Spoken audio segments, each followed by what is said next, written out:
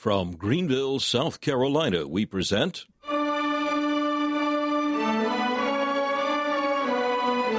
Let the Bible Speak.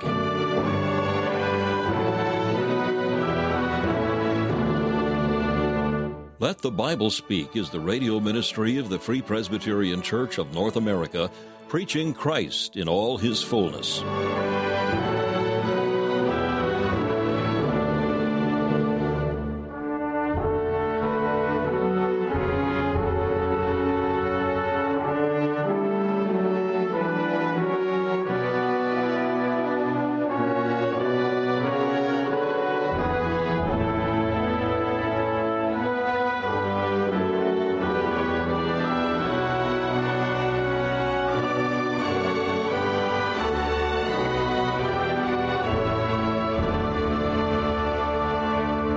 Welcome you to this broadcast of Let the Bible Speak, featuring messages preached by Dr. Alan Cairns, founder of Let the Bible Speak Radio Ministries.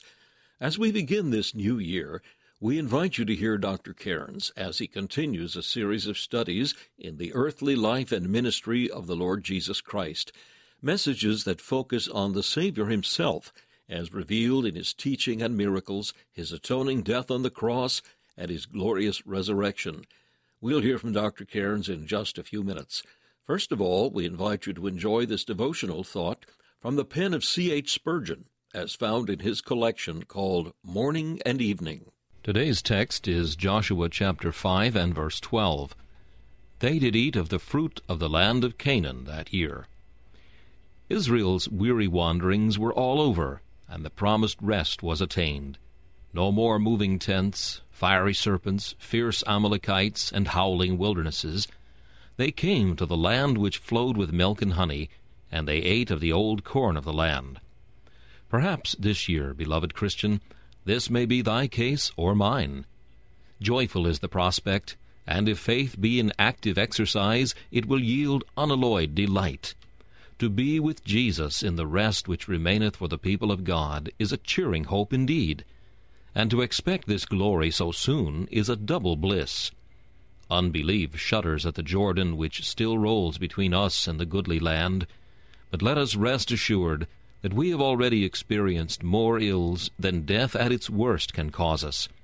Let us banish every fearful thought, and rejoice with exceeding great joy in the prospect that this year we shall begin to be forever with the Lord. A part of the host will this year tarry on earth, to do service for their Lord. If this should fall to our lot, there is no reason why the New Year's text should not still be true. We who have believed do enter into rest. The Holy Spirit is the earnest of our inheritance. He gives us glory begun below. In heaven they are secure, and so are we preserved in Christ Jesus. There they triumph over their enemies, and we have victories too. Celestial spirits enjoy communion with their Lord, and this is not denied to us. They rest in his love, and we have perfect peace in him. They hymn his praise, and it is our privilege to bless him too. We will this year gather celestial fruits on earthly ground, where faith and hope have made the desert like the garden of the Lord. Man did eat angels' food of old, and why not now? Oh, for grace to feed on Jesus, and so to eat of the fruit of the land of Canaan this year. Sing the wondrous love of Jesus, sing his mercy and his grace. In the mansions bright and blessed, he'll prepare for us a place. When we all get to heaven, what a day that will be. When we all see Jesus, we'll sing and shout the victory, shout the victory, shout the victory. While we walk the pilgrim pathway, clouds will overspread the sky. Traveling days are over. Now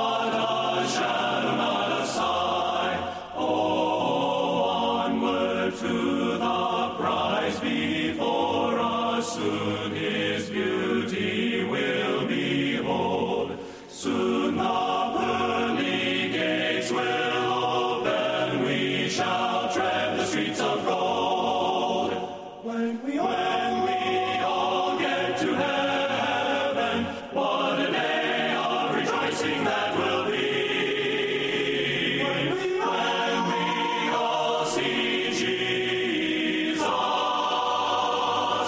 We'll sing and shout the victory. We'll shout the victory. As we contemplate the beginning of a new year, believers in Jesus Christ look forward to going on with God in their Christian lives. An indispensable part of that is the regular study of the Bible. The psalmist said, "Thy word is a lamp unto my feet, and a light unto my path." The first psalm reminds us that the blessed man's delight is in the law of the Lord, and in that law he meditates day and night. In order to help believers maintain a consistent and organized way of reading the Bible, Let the Bible Speak offers an excellent plan of reading that will allow God's people to read through the entire Scriptures once in 2 years, as well as the Psalms and the New Testament twice. Included with this reading plan is a list of some of the words found in the Authorized Version that may be unfamiliar to modern readers. To obtain your copy of a Bible word list and daily reading plan, free of charge, simply email info@faithfpc.org. That's info@faithfpc.org. If you wish, you may call us at 864-244-2408. That's 864-244-2408. If you prefer regular mail, simply write Let the Bible Speak, 1207 Haywood Road, Greenville, South Carolina, 29615. That's Let the Bible Speak, 1207 Haywood Road, Greenville, South Carolina, 29615. Just ask for your copy of a Bible word list, and we'll be happy to provide it.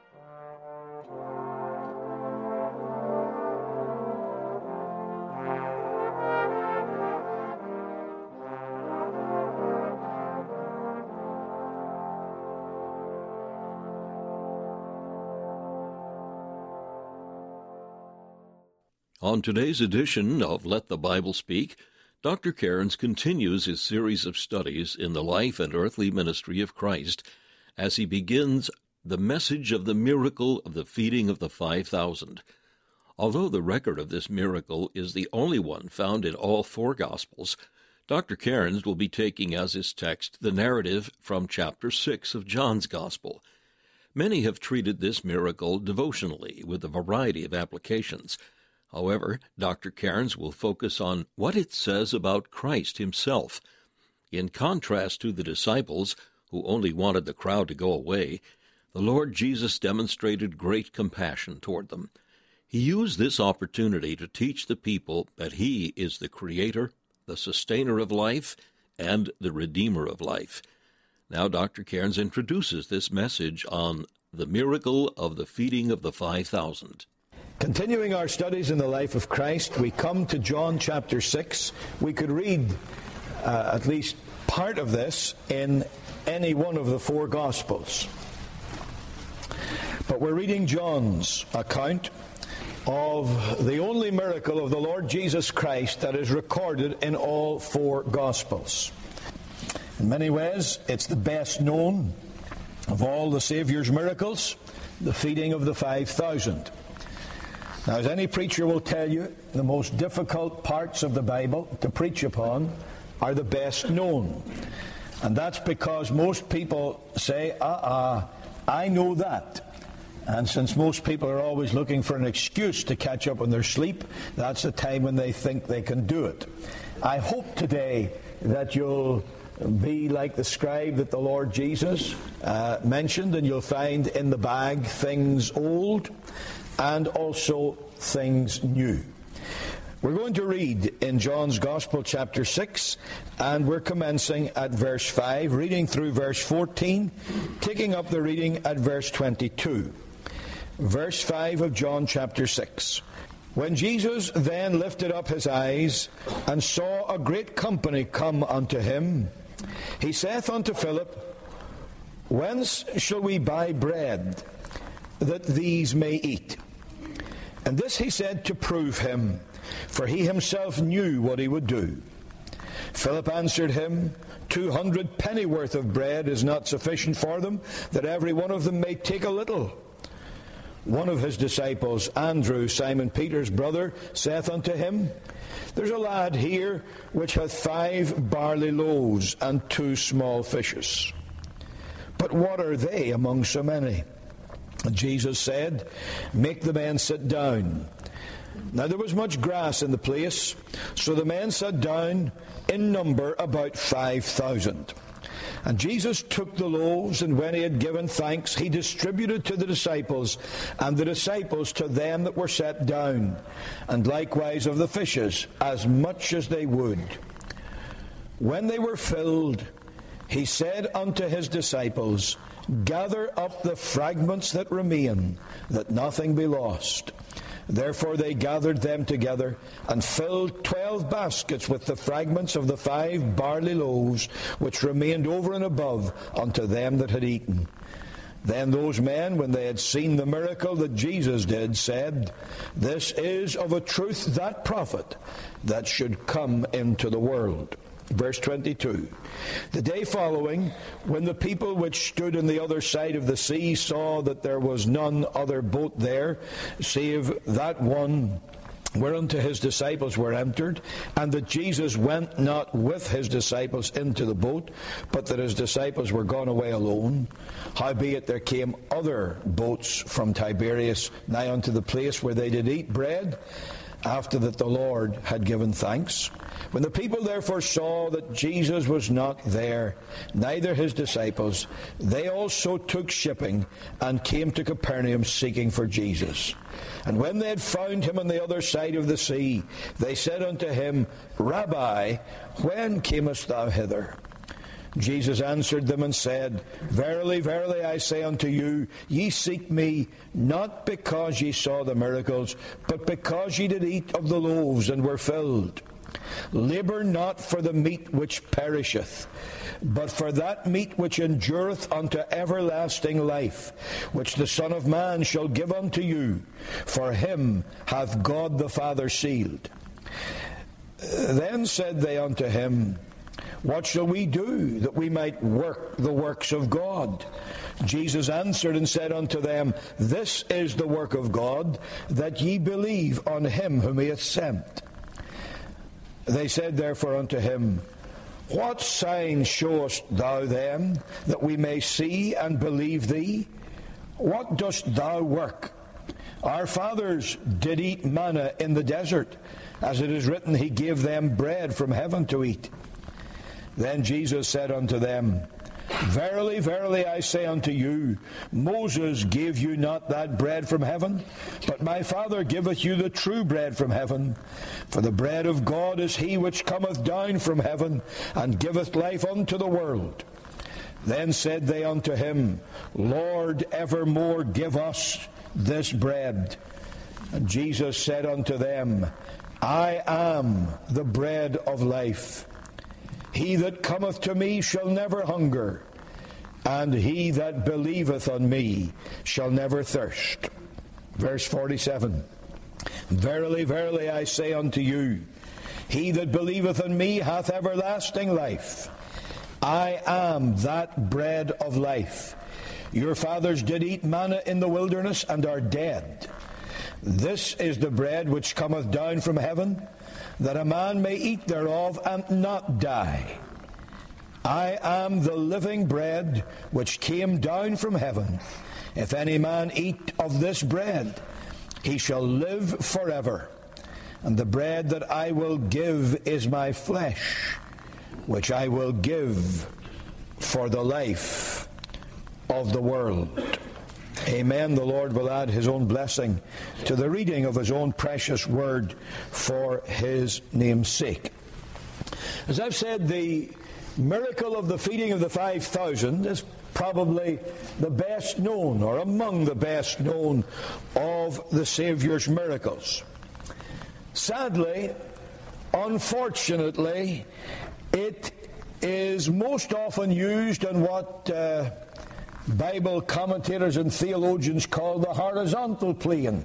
In other words, to make connections between man and man without seeing much, if anything, of the meaning of the miracle, which says much, much more about the relations of man with God and God with man. In fact, it's very distressing to read over the history of sermonizing, the kinds of things that have been most often preached about this miracle. Believe it or not, it has been taken very frequently as a text upon the need for sharing what you have. There's been so much emphasis on the fact that a little boy brought his course lunch out that day as he went to hear the Saviour speak, and that he gave that to the Saviour.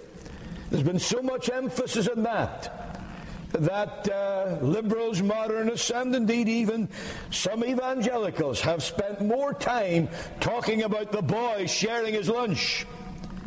And the fact of the matter is, he didn't share his lunch. He had as much to eat and more to eat than when he started. Nobody ate of his lunch, as I'll show you as we go a little further. But there's been more talked about his sharing than the Saviour's mighty grace and power. Believe it or not, there's also been a host of sermons on the theory or the axiom, waste not, want not. There's been a whole lot of sermons on how they gathered up the baskets of fragments.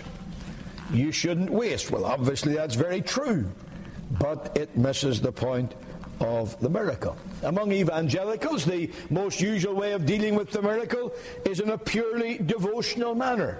Now, there's nothing wrong with the devotional treatment of this passage in Scripture. In fact, it presents many a rich vein of truth that you will never be able to mine out. You look at it and you'll see plenty of devotional truth that will touch your heart.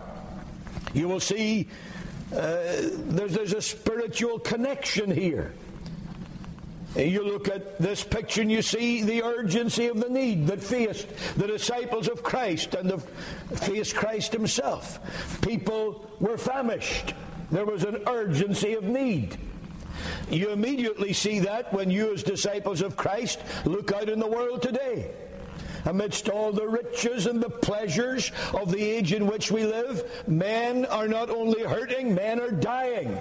And it is because of a famine of the hearing of the Word of God. There is an urgency of need. You look around, are broken, hearts are broken, lives are broken, men and women dying in their sin. Certainly, we see an urgent need. We can also see the insignificance of our resources. The disciples looked around and at first they said, we have nothing wherewith to feed the multitude and meet the need. Then they found in the 5,000 one little fellow with 5 barley loaves. You know, people who had anything wouldn't eat barley loaves. The staple food of that area was wheat. But as happens in most countries, the necessary commodities are gobbled up by the rich, and the ordinary people couldn't afford wheat bread, so they were reduced to eating coarse barley loaves. This little fella brought his coarse lunch, and it appears that nobody else had even thought of it. And that's all there was. The insufficiency of the resources. Man, when you look at what the Church of Christ is called to do today, you see the urgency of the need that faces it. And then you look at what we have by way of abilities, talents, and resources. You would throw up your hands in horror and you would say with Andrew, what are these among so many? What good can these people do? The answer becomes apparent when you see the abundance of the supply. Because the Lord can take the nobodies and the nothings and use them. Wasn't it McShane who said in his oft-quoted statement, it is not great talent that God blesses so much as great likeness to Christ? That's what the Lord's looking for. We were hearing the choir sing about more of this and more of that and more of something else, and it comes down to more likeness to Christ, more holiness of heart, more dedication to Him, more hatred of sin, more making of ourselves available to the King of glory for His service. And when the Church of Jesus Christ is given over into His hand, as the 5 barley loaves and the few fishes were handed into the hand of the Savior, then there is an abundance of supply. So there is this usual way of dealing with the feeding of the 5,000. But remember, we're studying the life, the biography of Christ. And so today I want to focus on the Savior Himself. And I want to see what this miracle says about Him. Remember the story.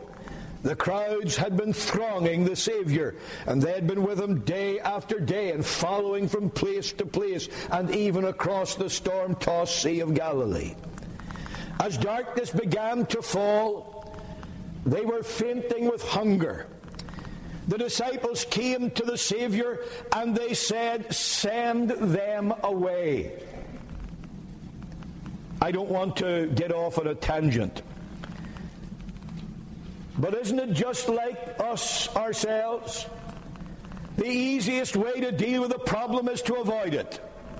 Let's not get involved. Lord, send them away. But we read that Jesus had compassion upon them. And He said, "They need not go away. Give ye them to eat." But of course, as I've said, they had nothing to give them. And all they could find in that vast company were these few loaves and fishes. But the Lord Jesus said, "Bring them to me. Bring them to me." And He took them. He blessed. We tend to think that He blessed the bread. But what does that mean? As I said at the communion table last time, we were talking about blessing the bread. Actually, when He blessed, He was blessing God. He was magnifying God. He was glorifying the Father. He was already speaking by faith. He blessed God.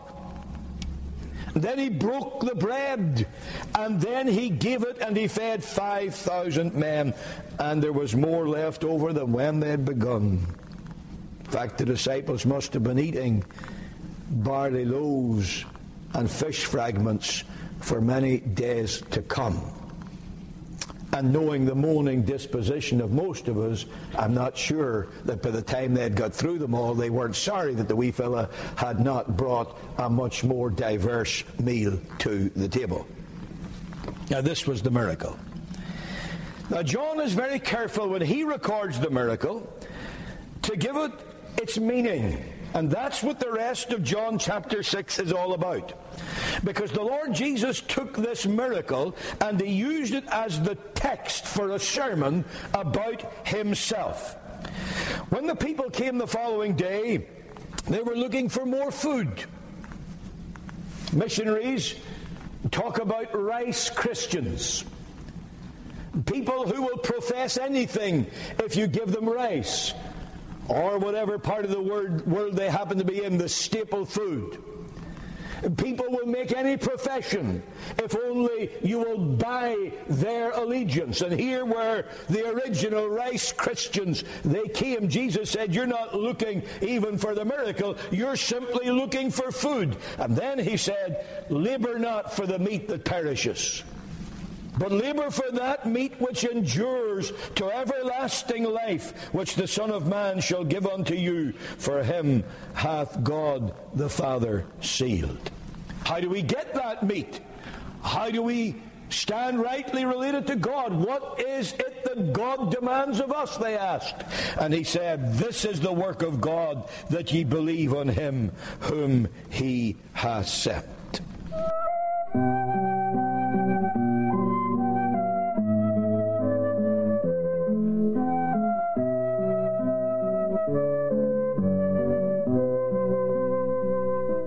You've been listening to Let the Bible Speak, the radio ministry of the Free Presbyterian Church of North America.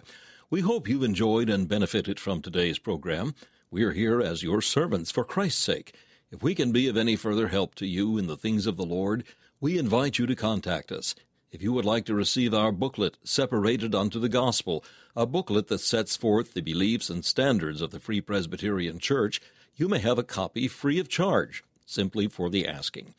Our mailing address is Let the Bible Speak, 1207 Haywood Road, Greenville, South Carolina, 29615. That's Let the Bible Speak, 1207 Haywood Road, Greenville, South Carolina, 29615. Our email address is info@faithfpc.org. That's info@faithfpc.org. If you would like to learn more about the Free Presbyterian Church of North America, we invite you to visit our website, www.fpcna.org. That's www.fpcna.org. This is Charles Kelsch saying thank you for listening and inviting you to join us again as we Let the Bible Speak.